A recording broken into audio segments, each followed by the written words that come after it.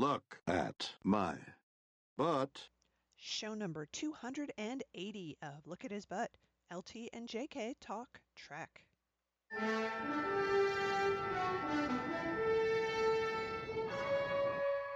Hey, listeners, we're back. We are back bringing joy and light into everyone's lives as much as we can. It's Starlight. It's Star Trek. It's true. It is Star Trek, and we were just saying to each other off camera, so to speak, that Whatever the expression is. In these troubled times, Star Trek is just so nice and comforting, and boy, it's nice to be in a world where reasonable people are in charge. Oh, it just makes me feel so much better to watch Star Trek. Even the Star Trek I don't even like that much. Like on I guess it's Heroes and Icons. They've been now cycling through TNG, and they're in season 2, which was still crappy. And last night was the episode where Riker and his dad are yelling at each fight. other. Yeah. That big fight with the Q-tips. It's such a stupid episode. It's really dumb. And I had forgotten that it was another episode where Riker gets offered a captainship and then ends up turning it down. And this is not explained. Like, he spends the whole episode saying goodbye and thinking how it's going to be. He has a big tearful thing with Deanna Troi. And then at the end, Picard's like, well, let's go drop him off at the bus depot or whatever. And then, the turbo-deck doors open up and he's like, nope, I'm staying. The end. Well, you know what I've been watching a lot of? And it's like when I'm, surfing through the guide looking for something that isn't the news. The Andy Griffith Show. Oh, yes, the Andy Griffith Show. And I swear it was like 2 or 3 months ago. I was doing this so constantly, I said, if this goes on much longer, I am going to be writing Andy and Barney fanfic. Well, I've been also watching old Doctor Who, like 70s and 80s Doctor Who, which is an escape thing in its own right. And I've just gotten to the part where it's the 7th Doctor, and basically every episode is about Thatcher. So there's that. Okay. Yeah. So, just a different way to pick on current events. Anyway. Yeah. So we do what we can. We do. It's true. So yeah, watch more Star Trek. That's for sure. There's enough of it around. Yes. We have a bunch of newsy things, and then we've got a big old movie review coming at the end of the episode, and it's astounding. We didn't know this thing existed, and then suddenly we watched it, and then there was a review of it. So amazing. Yeah.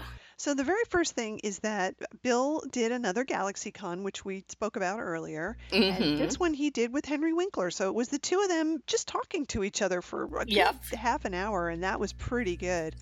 It was so funny because,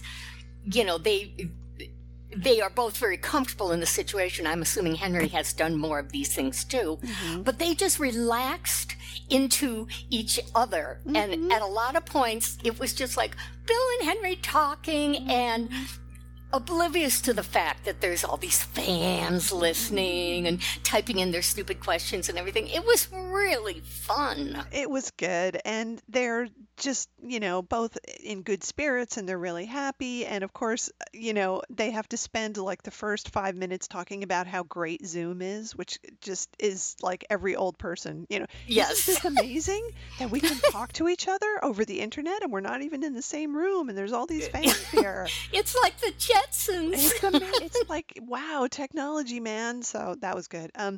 Bill looked really good. And yes. I think you'd mentioned in another interview he had said he lost some weight, which looked pretty obvious to me. Like his face looks slimmer, he just looks better. Right. And he was in a different room in his house. He wasn't in the kitchen this time. I noticed that. And another thing to throw into our divorce theory is years ago he said that whenever he's on the prowl for women because he's just lost one, he loses weight so he can, be more attractive. Yeah. So very interesting. So put that in the hopper. Yeah, there was no actual discussion of divorce or wives or anything like that, just to get that out of the way right up front. Right. Bill was he was great. He was shilling for the unexplained, had to get that in there. Yep. Um, so this I thought was very interesting. He talked about the fact that they have been filming some of the unexplained very safely. He said Mm-hmm. they do it with a very, very small crew with very long lenses, so they're not near to each other, and it's just him in the studio sitting on, the little chair Mm-hmm. and saying his lines. So he continues to actually work. He's not just Yep. in his house anymore. So I thought that was kind of interesting. Yeah, but I hope every show doesn't turn into the unexplained. Ugh. I can't believe people watch that show. Like, it's just not a good show, man. It's really not good. Yeah.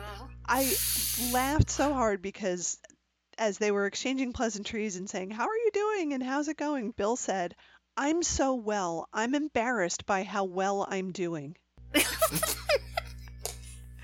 As you said so wisely, he does live his life in superlatives. And, Yes. I'm embarrassed by how well I'm doing is about as much praise as you could heap on yourself. Yeah. Yeah. Oh, that made me laugh so hard. The one thing I remember that just made me laugh really hard was they were talking, I think, about, the post office and blah, blah, blah, blah. And then they were going to leave that topic. And suddenly Henry goes, "All I get is Bed Bath & Beyond coupons." That was very good. I'm looking at my notes. I actually took notes while they were Oh, talking. good for you. Yeah, Bill talked about his blues album, and I understand that as of like yesterday or today, there were a couple interviews that had some samples from those songs, but I haven't listened to them yet. Oh, well, they did release one song. Okay. Now I can't think of it. You Put a Spell on Me. Oh, okay. Have you listened to it? Oh, yeah, I listened to it. And it starts out, Bill's really, "You put a spell on me." And I thought, okay, starting out like that, and it's going to build. Well, it didn't. Oh. And the thing is, the musicians he's got are so good. So that's fantastic. But at least on that song, no, Bill is not good. Interesting. All right, I'm going to have to listen to that. Mm-hmm. That was a couple weeks ago. Okay, well, I just didn't get around to it. Right. Henry said to him, "Do you talk the blues?" Asking about whatever his style was. And Bill said, I typed this as he was talking. He said, "No, yes, no, and yes." Yeah. And then he said, "I yearn to sing, but I can't sing." Okay. And then he says, "If I'm yelling, it's yelling with a purpose when I'm singing." So that was good. They got into a very interesting discussion about religion because Henry was saying that he still has his faith and praise, and Bill very strongly came out as just saying, "No, I don't believe in any of that anymore because you're praying for God to make things better and, to give people strength to make the world better." And Bill said, "Well, why doesn't God just do it? Why do we have to be the ones to do it? Like if God is making it this way, God should fix everything." Yeah. And he doesn't talk about religion that much, and I thought it was interesting that he came out with that as strongly as he did. Yeah, usually when he does talk about religion, it's not that specific or direct, but he'll talk kind of when people say, "Well, what do you think happens when you die?" And he goes, "That's it, it's over." There's nothing. Yep. Yep. So they did get into talking about aliens, and then I kind of lost track of the conversation because Henry went off on a tangent about aliens, and it didn't make any sense to me. So okay. My notes literally say, "I have no idea what Henry is talking about with aliens," so we'll skip over that. But then they got into this really interesting discussion about stuff, and Henry said that he keeps something from every project that he works on. Yes. Which astounded me given how long he's been in show business. Mm-hmm. And he admitted, he said, "I'm a hoarder. I just have something from everything in his loft or in his attic or whatever." And Bill was very much the opposite, saying, "No, I have nothing." Yeah. I don't keep anything. History is gone. It's right now. I live in the moment and I don't have anything from any of those things. And that was really interesting to me. Well, first, that Henry keeps things from everything he works on, which, like, I can't even imagine how much stuff that is. But interesting that as Bill gets older, he's really embraced this, like, I am just living in the present and nothing else is Yep. important. Yep.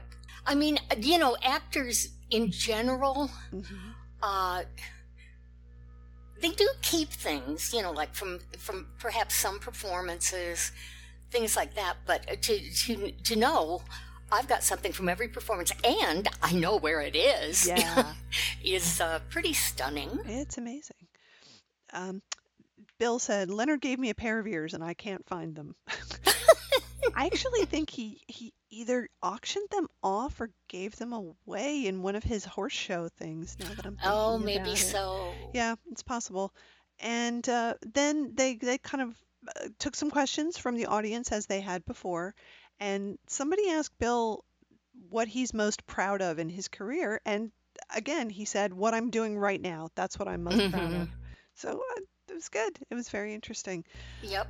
Someone said if the show that they were in, Better Late Than Never, it was ever going to Yes. come back. And they said, no, because there's no way that they could be doing traveling now. And the poor people are sort of all into different things. But they had a good time. And Henry commented that Bill, throughout their trips, ate everything that was put in front of him in Yep. every country, every time. Yep. Oh, Bill, always adventurous. And then it made me think about Out to Lunch again. Yeah. Which I will say, we had a watch along a couple weeks Yes.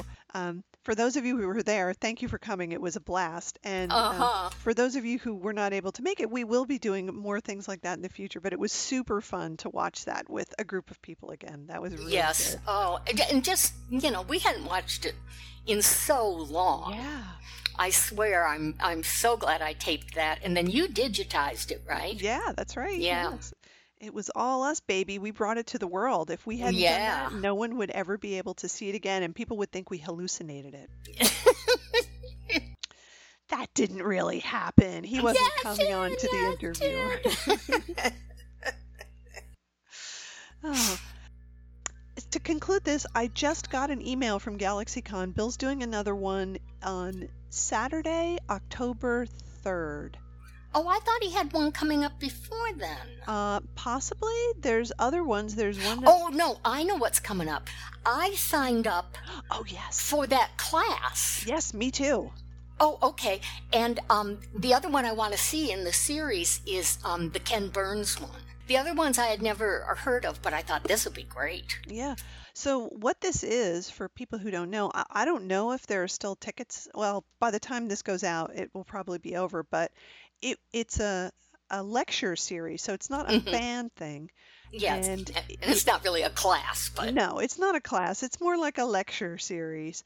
And they were letting people sign up for it. Let me find it. This guy set it up Yeah. for his students. Mm-hmm. And didn't he go into some detail about how he knows Bill? I'm going to look at this article. I should have had this open before, but I have Oh, it open that's now. okay. Yeah. So this is for Keene State College, Keene. Mm-hmm. And it is for a series of a lineup of film professionals who are going to talk about what it's like to work in the industry, which is fantastic. Like, we love to hear Bill talk about work and acting and working in the industry. It was put together by film professor Tom Cook for his career development class. The course discusses internships and career opportunities in film and media. So in addition to Shatner, this fall speakers include Lee Unkrich, who's one of the guys from Pixar. Oh, okay. Keene State film alumni and local filmmakers, including Ken Burns, Alan Bell, who's the editor of movies in the Hunger Games series, and other multiple Keene State film alumni on various career paths. With Shatner, Cook said it was a stroke of luck that brought them together. Several years ago, Cook said, he was listening to Shatner's audiobook in which the actor mentions he did a benefit ride for the American Legion and recorded it but had no one to edit the footage. The motorcycle The thing. motorcycle thing, right? Yeah. So flash forward a few years, and Shatner was in Concord as part of his nationwide 25th anniversary tour of Wrath of Khan, which Cook attended. Shatner mentioned again that his American Legion project was incomplete. Quote, so I got a picture with him and I figured, what the heck? I wrote him a letter saying, I'm a film professor and I'll cut your project. And sure enough, he got the letter and his assistant called me and I've been working for a few years now on the project. Wow. From there, Cook said Shatner volunteered several times to return the favor, which led to him eventually agreeing to speak with Cook's students. That is so cool. It's great. Bill's so nice. Cook said Shatner and the other speakers plan to talk about their careers and field any questions students have, with the sessions lasting about an hour. Well, this will be great because they're film students and that's specifically what they're there for. I'm hoping we won't hear the same stupid, what was your favorite episode? And yeah. I just want to say you've been so important to me, that type of thing. Yep. I think that the professor will probably give them a talk. Now listen. Yeah. Just stop. Don't be jerks. Don't be jerks. We have him here. Ask about working in the film industry and don't ask him what his favorite episode of Star Trek was. And I gotta say, if he's smart, he'll be moderating the questions. So they had, it's up to 500 people total who can attend the Zoom conversations, and all you had to do to get in was to send an email to his assistant, which I did and you did, and now we both have tickets. So I am totally excited about it. It's September 14th, so we will do that and we will take good notes and we'll tell you all about how cool it was after. Yeah, that's Monday night, isn't it? It is. It's Tuesday night. Monday, I think. Oh wait, this is Friday. Yeah, it's Monday night. Monday, yeah. Yeah. So that is going to be awesome. I agree. Good for you, Bill. So that's cool. Yeah, it's again, I'm so happy to see Bill just embracing all these different opportunities and different ways to communicate with people. He obviously doesn't have to go there, so he can just sit and imbue his wisdom into the students.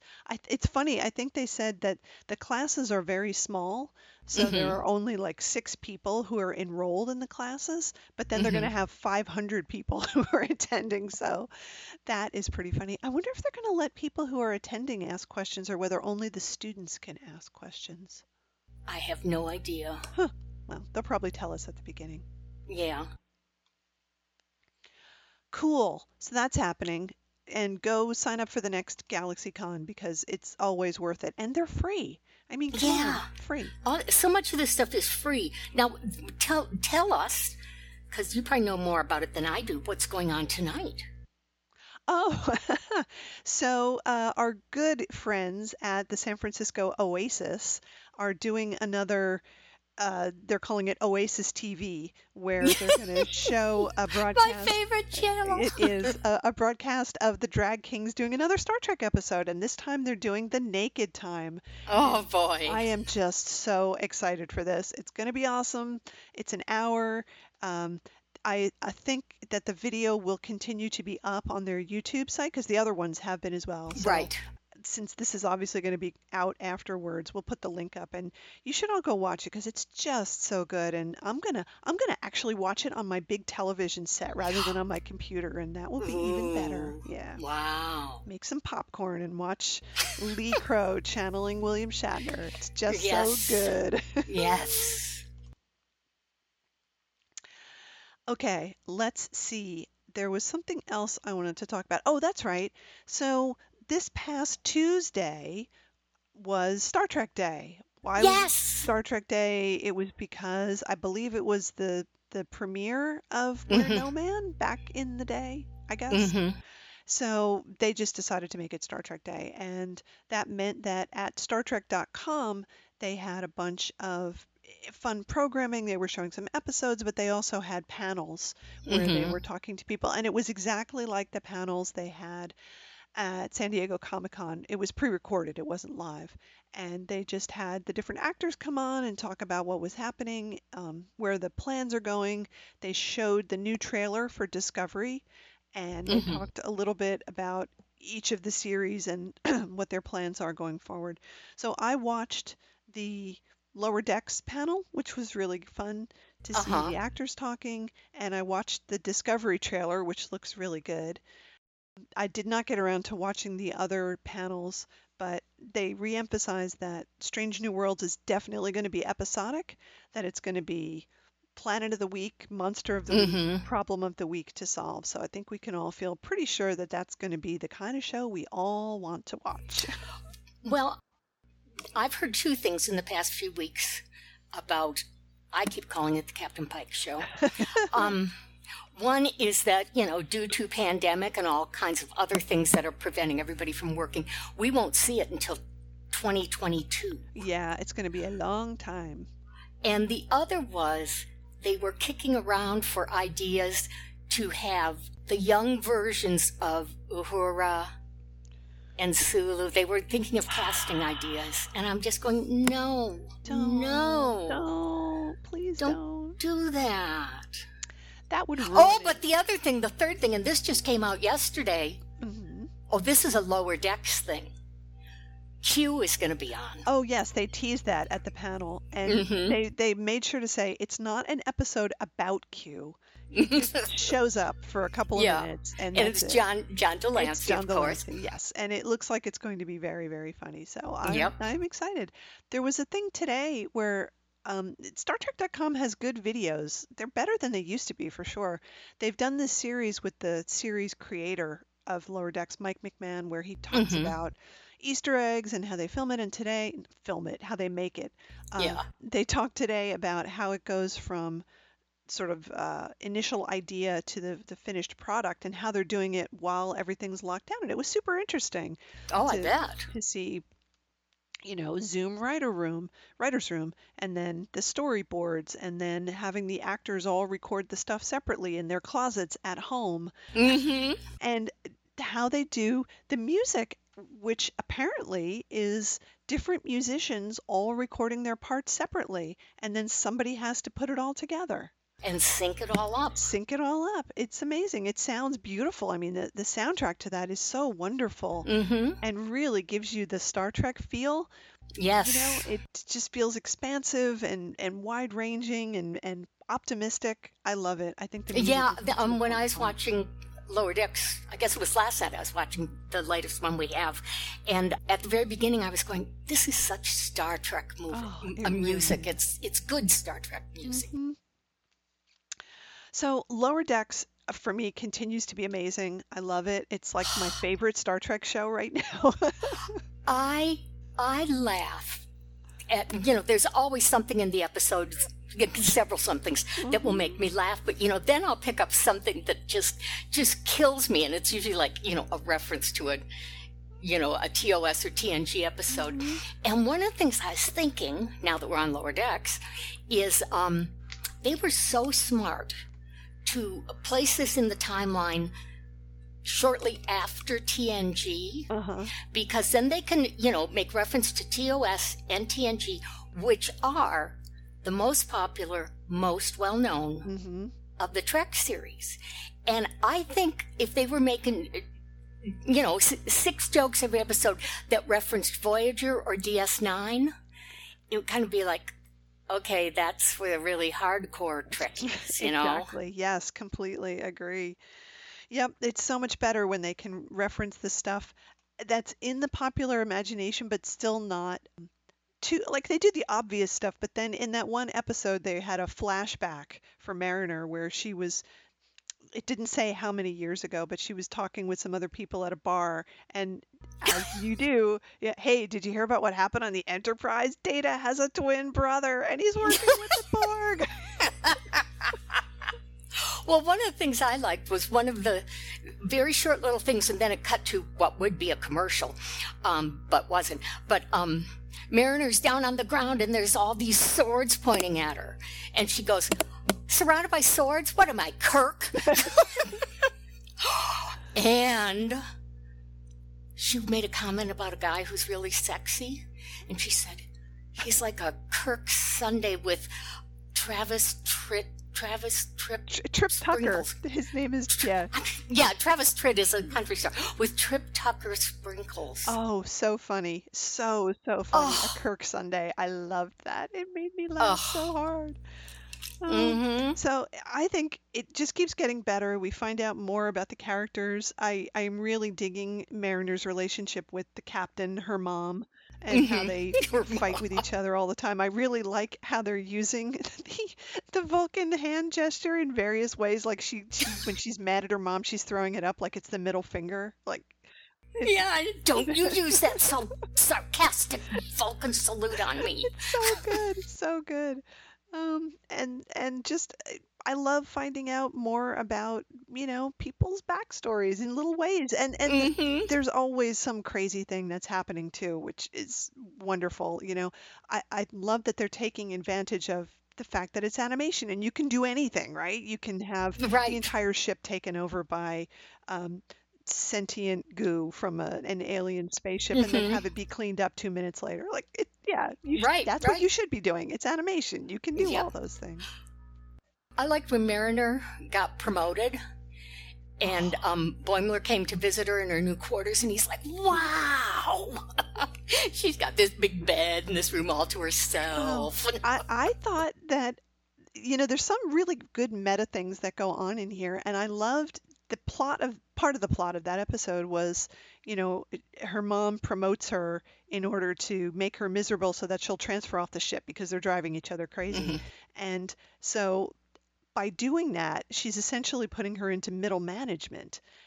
And it shows how boring all that is, which I think is sort of a commentary on TNG, that everybody said it was, Star Trek as it was just people sitting around talking. Yeah, it's a corporation, and that's what you do if you're an officer. You're just in fucking meetings all day.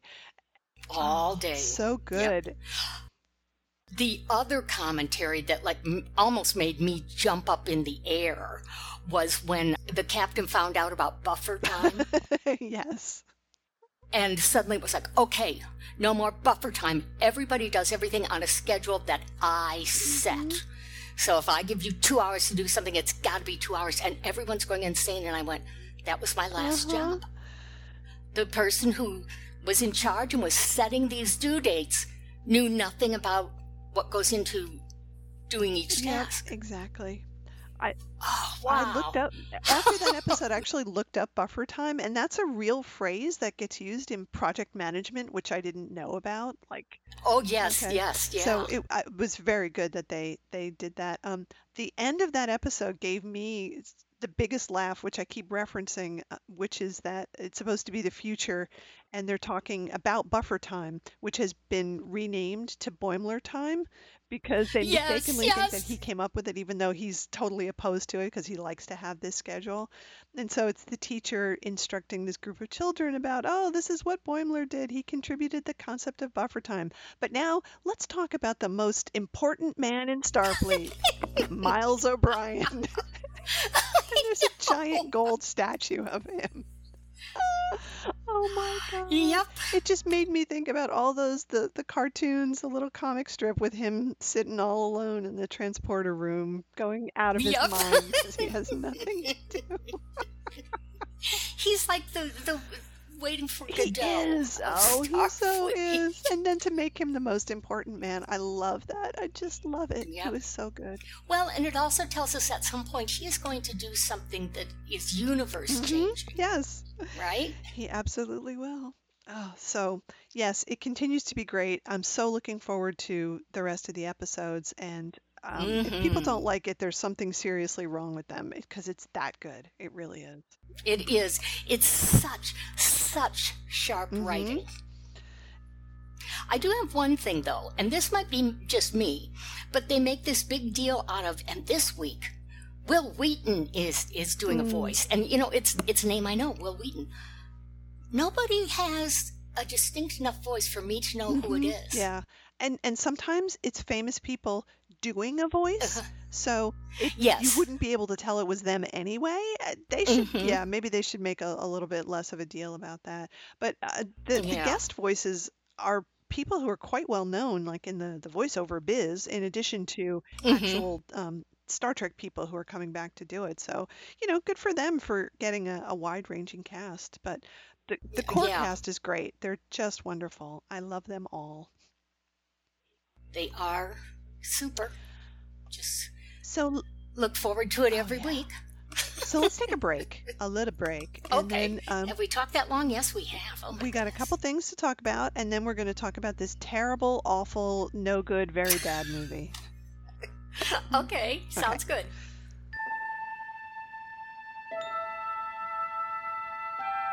Space, the final frontier. These are the voyages of the Starship Enterprise. Its 5-year mission, to explore strange new worlds, to seek out new life and new civilizations, to boldly go where no man has gone before. Listeners, we would love to hear from you. Send us email at lookathisbutt@gmail.com or look us up on Facebook and leave us a comment. Tell us your Trek news.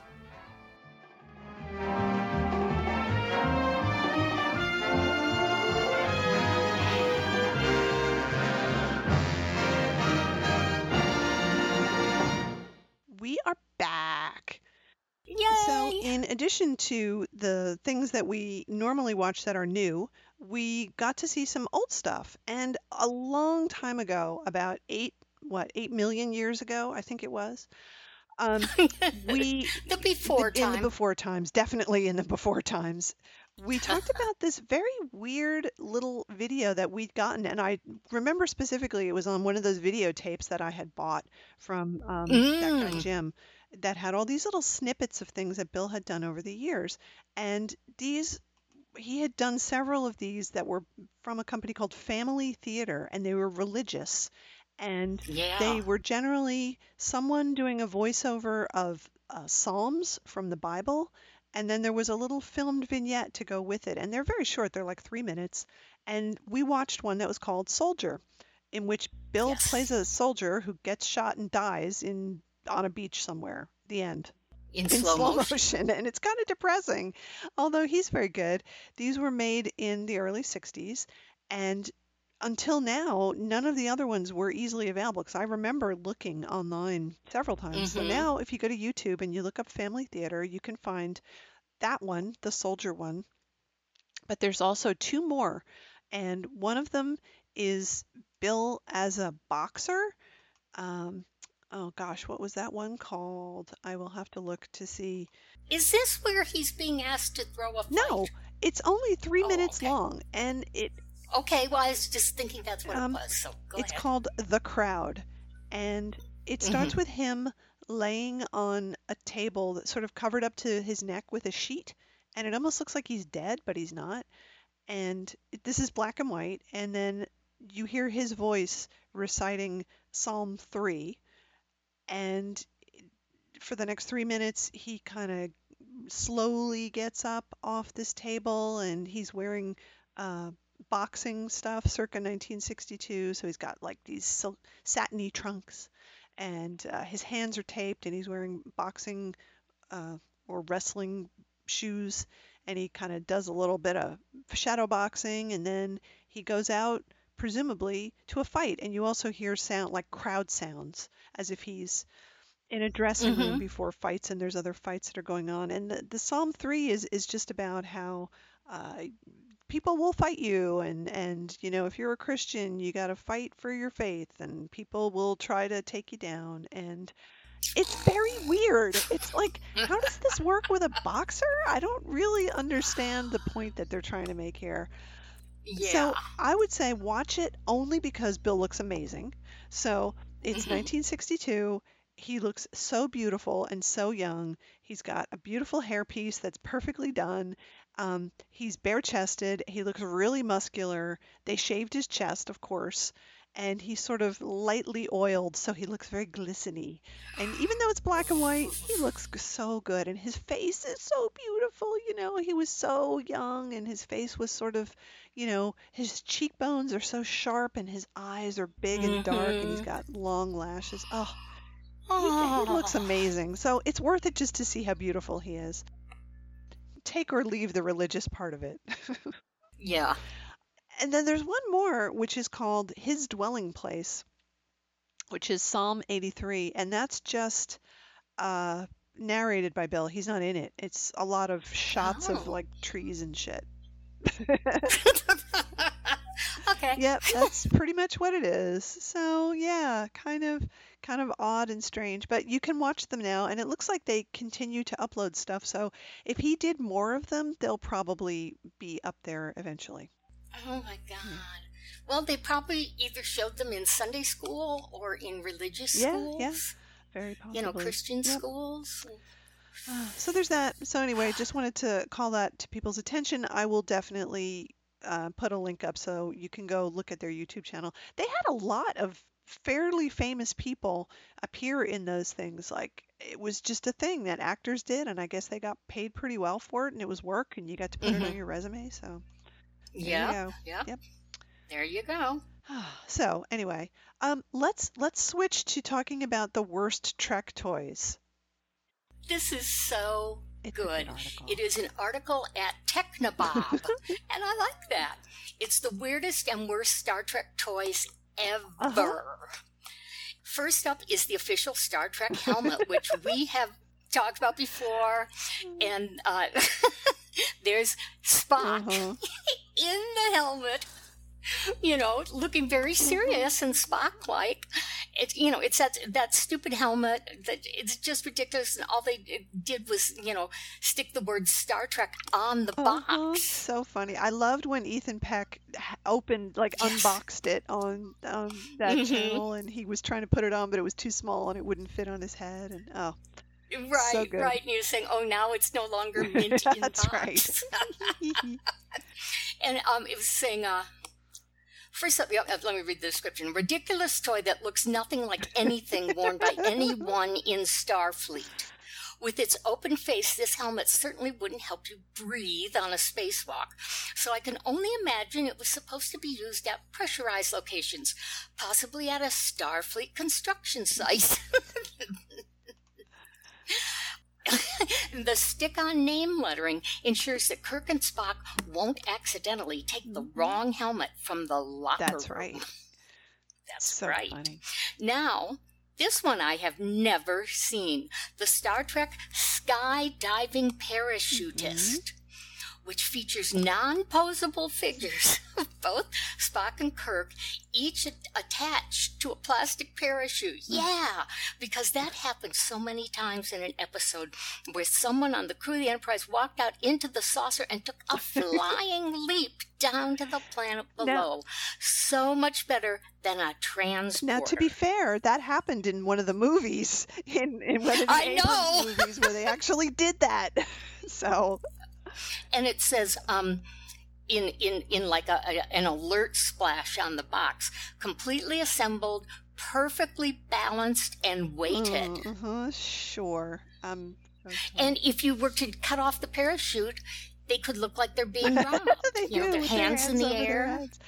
I noticed that in this particular packaging, the font that they use for Star Trek is similar to what was on the Gold Key comics at that time. Yes! That's where that's from. I think yeah. they stole it, yeah. But it does say official. Also, in another alert bubble, if you call it, it is realistic floating action. Sure. Sure. Yeah. Okay. And that is the greenest Spock I've ever Oh, seen. he is very green. It's true. Yeah, he looks seasick. And here we have another Kirk, not Kirk. Yep, with a parachute. Another terrible Star Trek toy is this water gun that was shaped like the original USS Enterprise. While they at least got the general shape of the starship right, let's see, it's still completely nonsensical, firing water instead of a force field out of its deflector dish. Now, if your friends had a Klingon bird of prey water gun, it might be a different story. I have to say, I love this. I love it when they like make something so ridiculous, a water gun that looks like the Enterprise. It's completely awesome. I love how stupid And they've it is. combined the Enterprise with a phaser. Yes, it's amazing. It's incredible. I love it. And it says, official Star Trek USS Enterprise water gun. Right under the word water gun, there's like a space something. Do you see what I'm talking about? Yep. It looks like a binky. It does, or maybe it's like an upside down flying saucer. I'm not sure. Okay, but I'm preferring space. It does. Binky. It totally looks like that. Okay, yeah, and it's that weird plasticky color. Mm-hmm. It looks like it should glow in the dark, right? That, yes, and let's see, does it say it glows in the dark? I can't really see it, but it doesn't look like it. It would probably say it in great big letters on the front if it glowed in the dark. Yeah, that's true. Okay. This one is a rapid-fire tracer gun. And this is one of these toys that would never make it out of the factory today. Dating back to the earliest days of Trek, the Star Trek rapid-fire tracer gun. Do you remember that in early episodes? No. Okay. Looks like the love child of a prop from a 1940s gangster movie and a ray gun from Flash Gordon. Looks nothing like a phaser, but at least it's got these little plastic disc-shaped projectiles that you shoot at things until your little brother tried to eat them or stick them up a nostril. I will say that we owned this. And I had completely forgotten it until I saw it. And I was like, I remember this.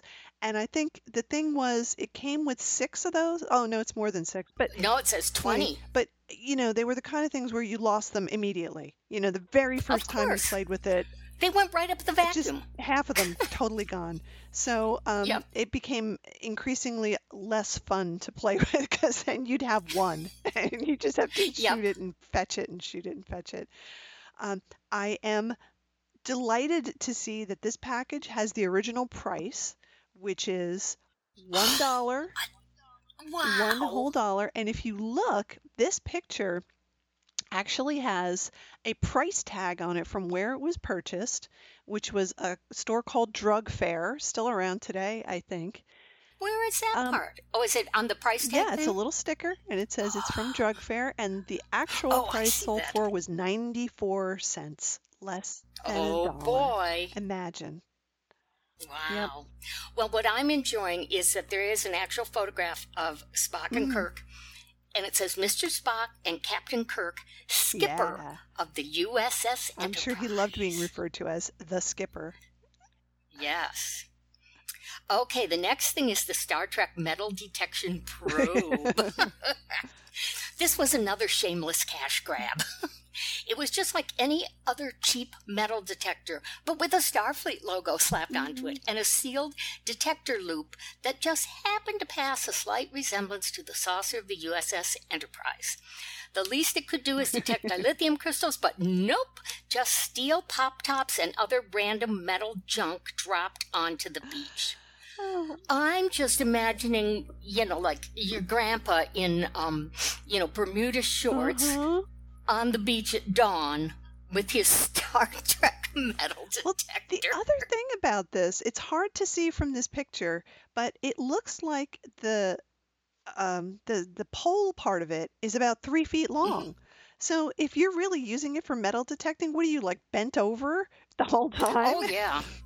Well, it's perfect for somebody, who's really old and bent over a walker. Can you use a walker on the beach? I don't think so. Be difficult with the sand, wouldn't it? I don't think you could. So, yeah, it seems like if you were going to use it, you would have to be about the size of a child. And as soon as you got any taller than, 5 feet, it would be completely unusable.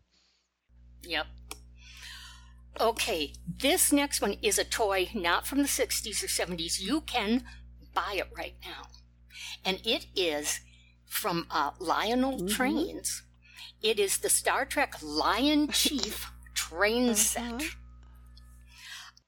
And then it goes into like specifics. This large O-gauge train, boxcars inspired by 10 Forward, the holodeck, and sickbay, all based on their appearance in The Next Generation. If NCC 1701D was Snowpiercer. And the thing is, because each boxcar has, on its sides these giant pictures or posters, whatever you want to call them, of Captain Kirk and Captain Picard and different things. It looks like a circus train. It does. It totally does. So here's the thing. I clicked through because this intrigued me. And first of all, would you like to guess how much this costs? I also clicked through, but I do not remember. I know it was way more than I was going to spend, even for a boxcar full of tribbles. It's $450. Yeah. So that's a significant investment. And they list what you get. So it's a set, and you get the Enterprise diesel locomotive. Obviously, it's a model. It's not really diesel. The 10 forward car. I don't know what that means. I guess you could pop in there and get a drink. The holodeck animated car. What does that mean, that it's animated? I don't know. Does it run on batteries and it has like a little changing LED? I don't know. The close-up pictures here in the article do not, I believe they do not show us the 10 forward car. No, they don't. So I don't understand. There's a sick bay car. You get some track. You get the power supply. You get a locomotive that comes with, you can use it with your it's a Bluetooth app, I guess, on your phone. It has systems and headlights and a cab interior. Everything is made of die-cast metal, so it's very nice. Oh, here it is. Holodeck animated car. The train graphics travel around the car when connected with track power. So it's like one of those rolling billboards that you see, those trucks that drive around town sometimes. But it's a holodeck. You know what they haven't come up with? Is a Star Trek taxi cab. Oh, that would be amazing. The thing about it being a holodeck, though, I mean, we all know what people use the holodeck for. So what is it showing? What is it?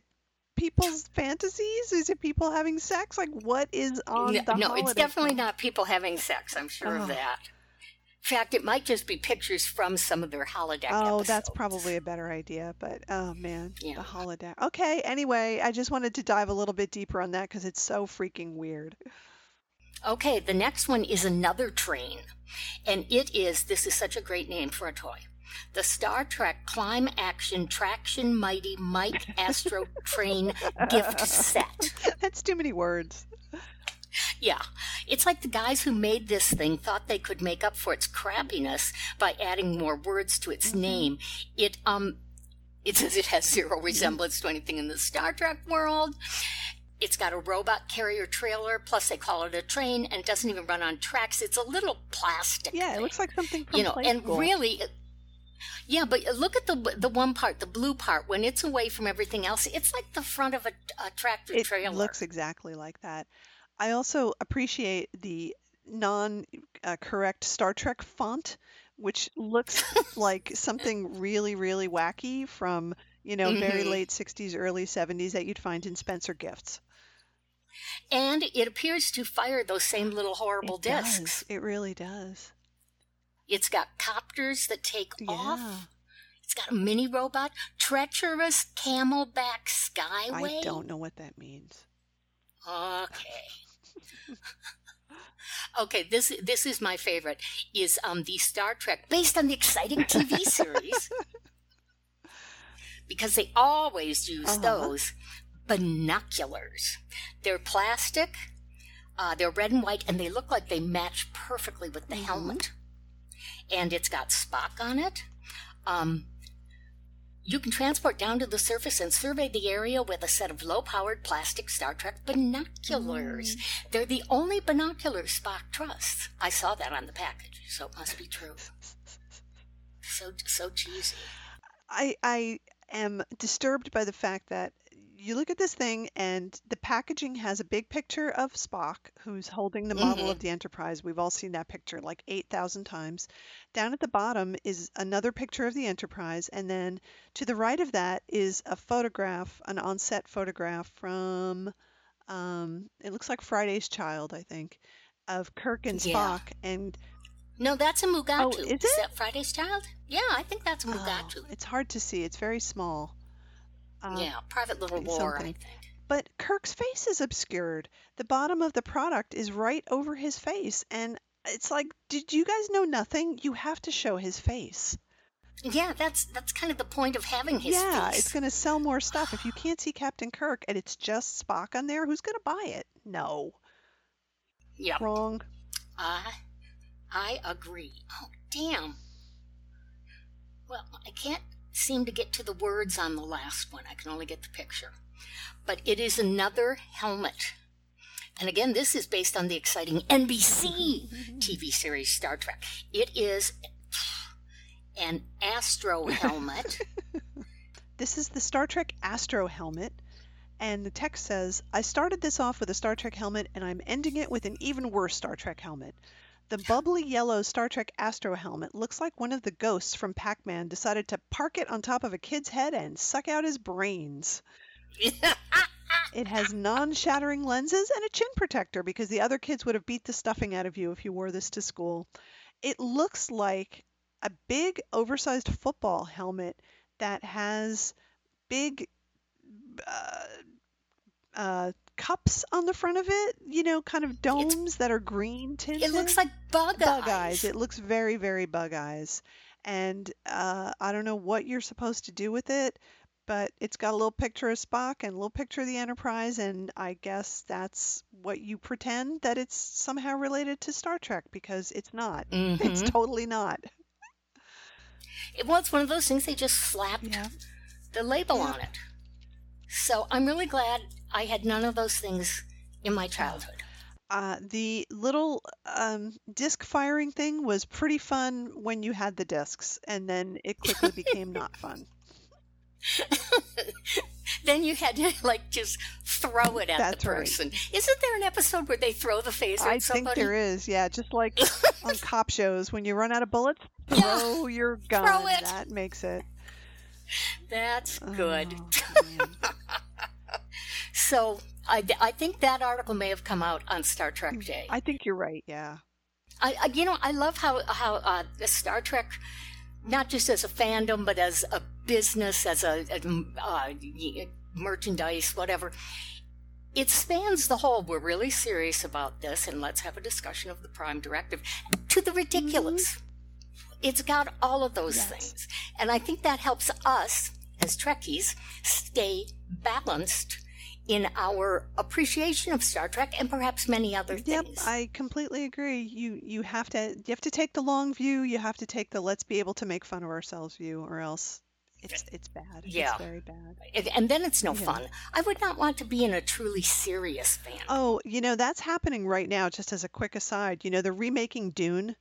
And yes, I know that. Yeah, I have read Dune and I have seen a lot of Dune, and I saw some funny headline that was, I think, on The Onion or Clickhole or something, and it was something like, a group of friends casually discussing Dune trailer, unaware that serious Dune enthusiast lurks in their midst. And that's exactly what you were talking about. It's like, it's going to be that person who's going to say, well, actually, and then get all serious about all the things that were wrong with every Dune adaptation. No. I read the first Dune book, and the only thing I liked about it was the idea of the spice worms.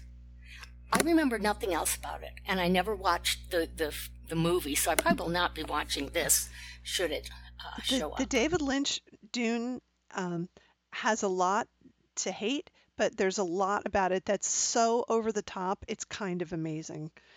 Okay, isn't Patrick Stewart in that? He very much is in that, yes. And so is Sting, and so are a lot of really good, well-respected actors, and it's just so crazy. And if you like David Lynch, I think you can see that he was not 100% serious about what he was doing. There's a lot to laugh at in it. Oh, also Linda Hunt is in it, and she's amazing. I love her. Oh, yeah. So now, before we get to the movie review, we're coming up on our time here. Do you want to talk about the nastiest red shirt deaths, or do you want to say? Yes, I do. And if we go a little over time, I think it's okay because everybody's working from home, so they can listen to this in their buffer time. Okay, very good. Okay. But thank you, Technobob, for the bad toys. This is on Games Radar. The 8 nastiest Star Trek red shirt deaths. And it says, with few exceptions, the main characters don't get offed. So this lot, with their name taken from the red security operations shirts worn by crew in Captain Kirk's time, ended up on the losing end of confrontations with aliens, monsters, anomalies, and plants. Says J.J. Abrams, keeping this fine tradition going in the new film, so we thought we'd celebrate it just a few times that the various series have lost through the years. Okay, first one is Crewman Hendorf in The Apple, and that is the splodiest episode ever, right? Yep. Yes, and this person, Crewman Hendorf, is killed by a killer plant. I love this first sentence, Captain's log. While other crew members are myrtleized before him, Hendorf has the distinction of being among the group of 4 red-shirted crewmen who die in the space of one episode, launching the pop cultural sensation that is the red shirt. And then they have sample death note to the family. But right before that, it says, be warned, kids, Flora can kill.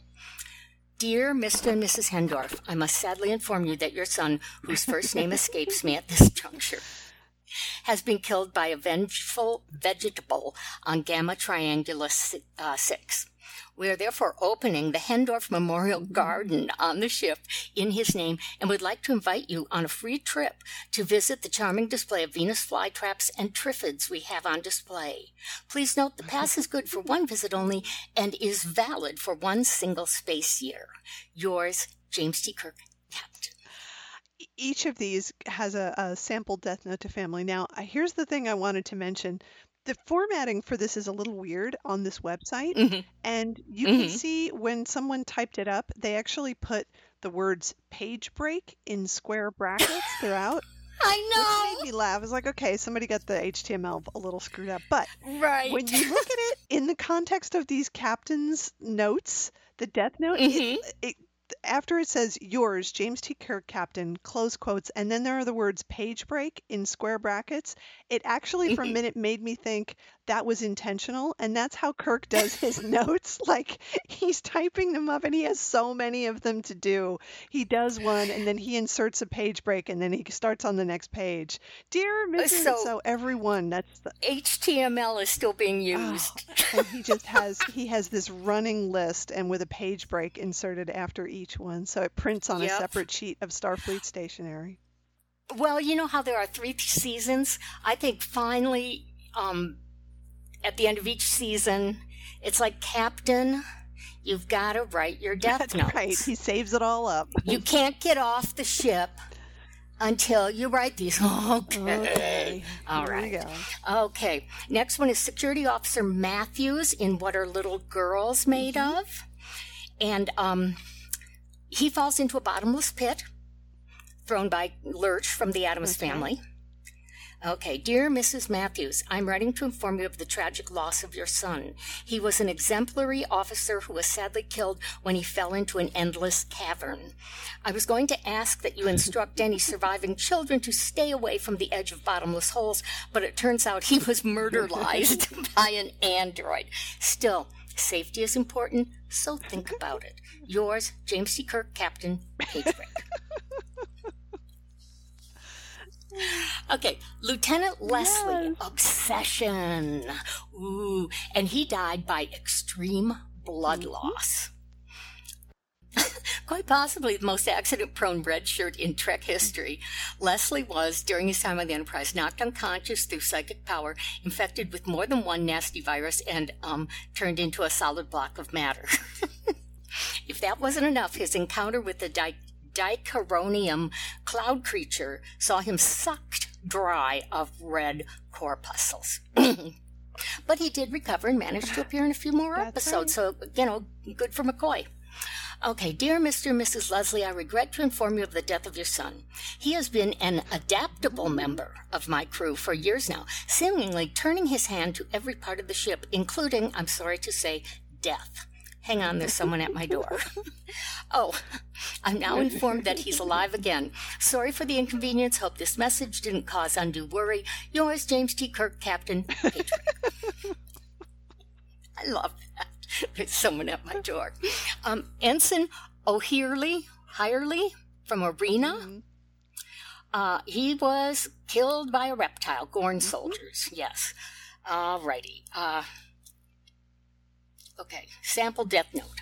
Dear Mrs. O'Hirely, I must sadly inform you that your Starfleet-serving son has been wiped from existence. He's drinking while he's writing these. By the disintegrator cannon of a walking lizard.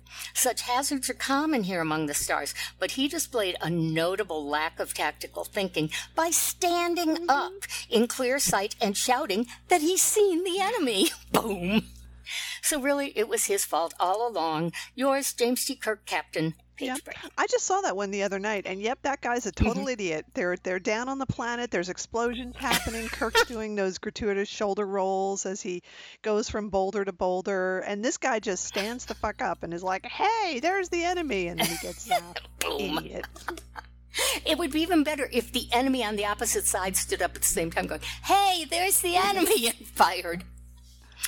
Okay, the letters sound like they're being written by Michael Scott, I think. Lieutenant Van Mater.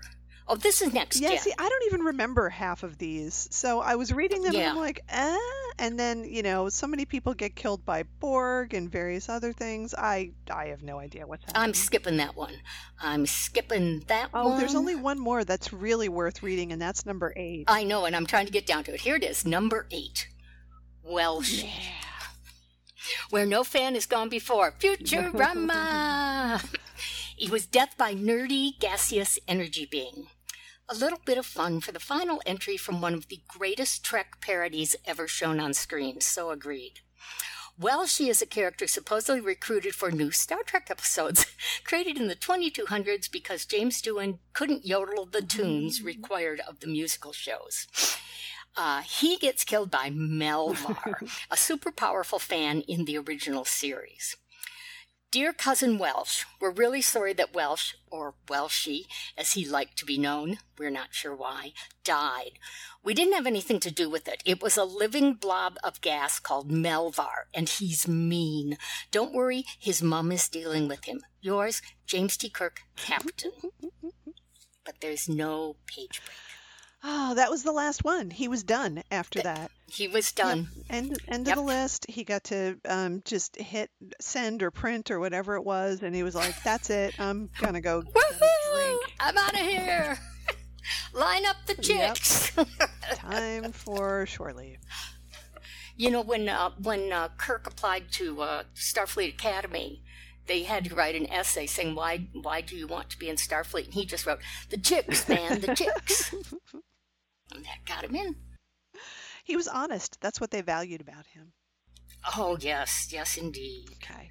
So, are we ready to talk about the fabulous Jesus Christ. movie? Yeah, so we watched this movie together. Now, as you you might remember from a previous podcast, we figured out that it was available on Amazon Prime. So that's what we did. We watched it on Amazon Prime. And I think bad is sort of an understatement for this movie. It was really bad, really incredibly bad. It was horrendous. It didn't make any sense. It was slow. It was so padded out. Oh, I know. Thank God for fast forward. Oh yeah, we skipped a lot. The scary parts were not really scary. It was gratuitously violent. I mean, there were just a lot of people who were getting disemboweled, literally getting disemboweled, and blood all over the place. And Bill was in it for, what do you think, 20 minutes? Maybe. Yeah, out of an hour and a half of movie. And he sacrifices himself heroically at the end, so, good for him. And the rest of the time he spends yelling at his son because he's not enough of a man to confront these evil things that want their relic back. I don't know. I don't understand about the relic. Yeah, the whole MacGuffin thing is not clear at all. But I believe Bill does say, "Don't be a pussy." Yeah. So you get to hear him swear. If you ever wanted to hear Bill swear, you can hear that in this movie. He's very sweary. He does get to show off his horses, so that's good. I think that was probably written into the contract that, hey, here I am. I think it was filmed in Kentucky. I believe it was, and there. Jerry Ryan is in it, but not very much. So she's there. I have to say, the actors are fine. They're actually a cut above the kind of actors you would expect to find in a terrible movie like this. They all are doing their best given what they have, but the script is bad. The editing is terrible. Like, you just cannot make sense of what is going on here. Oh, no. And the whole plot just doesn't make sense at all. So we watched some of it and we fast forwarded through the rest of it until we could find Bill's face. Yeah. It's just... because that's how you do these things. It's just really, really bad. It was a bridge too far. It was. The only thing that I sort of liked as a concept is that... so the basic plot is that this guy, whatever his name is, Hayes, his name is Hayes, and he's an archaeologist. And for reasons that are never explained, he's trying to track down this artifact, and they never say what it is. It's a relic of some sort. And it has cursed his family. Correct, for a long time. Yeah, so it's kind of like that Nicolas Cage movie National Treasure, where their family has all this knowledge that no one else has. Yeah, it's that sort of thing. He has to find it, and he thinks he finds it, and then he gets chased out of this cave in Kentucky, which has a lot of natural light, I have to say, for a cave that's quite deep underground. And he doesn't get it, and then Shatner, as his dad, yells at him and says he has to go back, so he takes a bunch of people, and in the meantime, he dies, and then he gets revived in the hospital, and then I think at the end he actually ends up dying again, but it's hard to say what happens. In between, he's having hallucinations about what's happening. So this is the part I kind of liked, was that he'll go into a situation and you can't really tell if what's happening is real or a hallucination, and the disconnect between what's really happening and the hallucination is actually well done. Like, there's one scene where he goes to a college library and he's looking for his college-age daughter, and he finds her macking on some guy in between the stacks.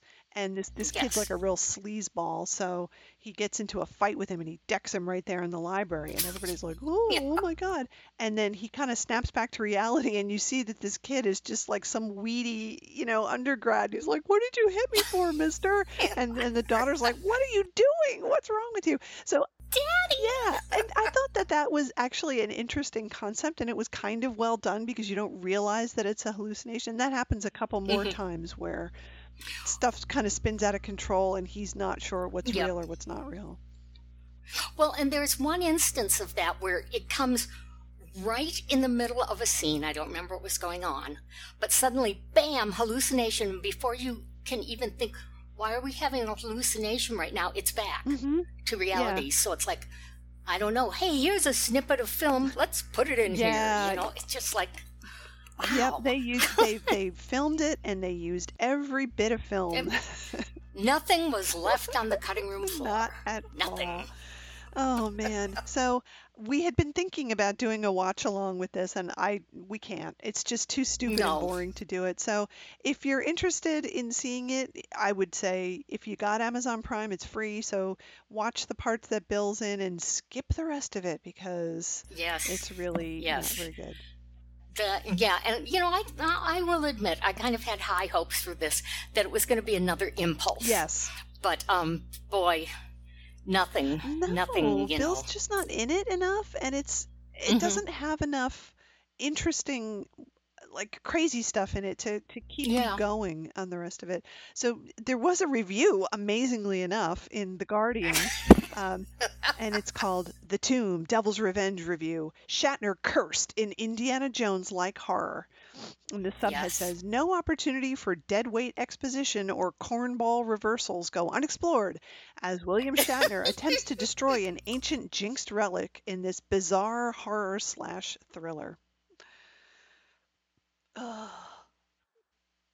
One thing, though, at the end of the movie, it's almost like a repeat of that Terror at 37,000 Feet that we watched, where, Bill throws himself into, in this case, the cave to somehow destroy the ancient evil and save everyone else.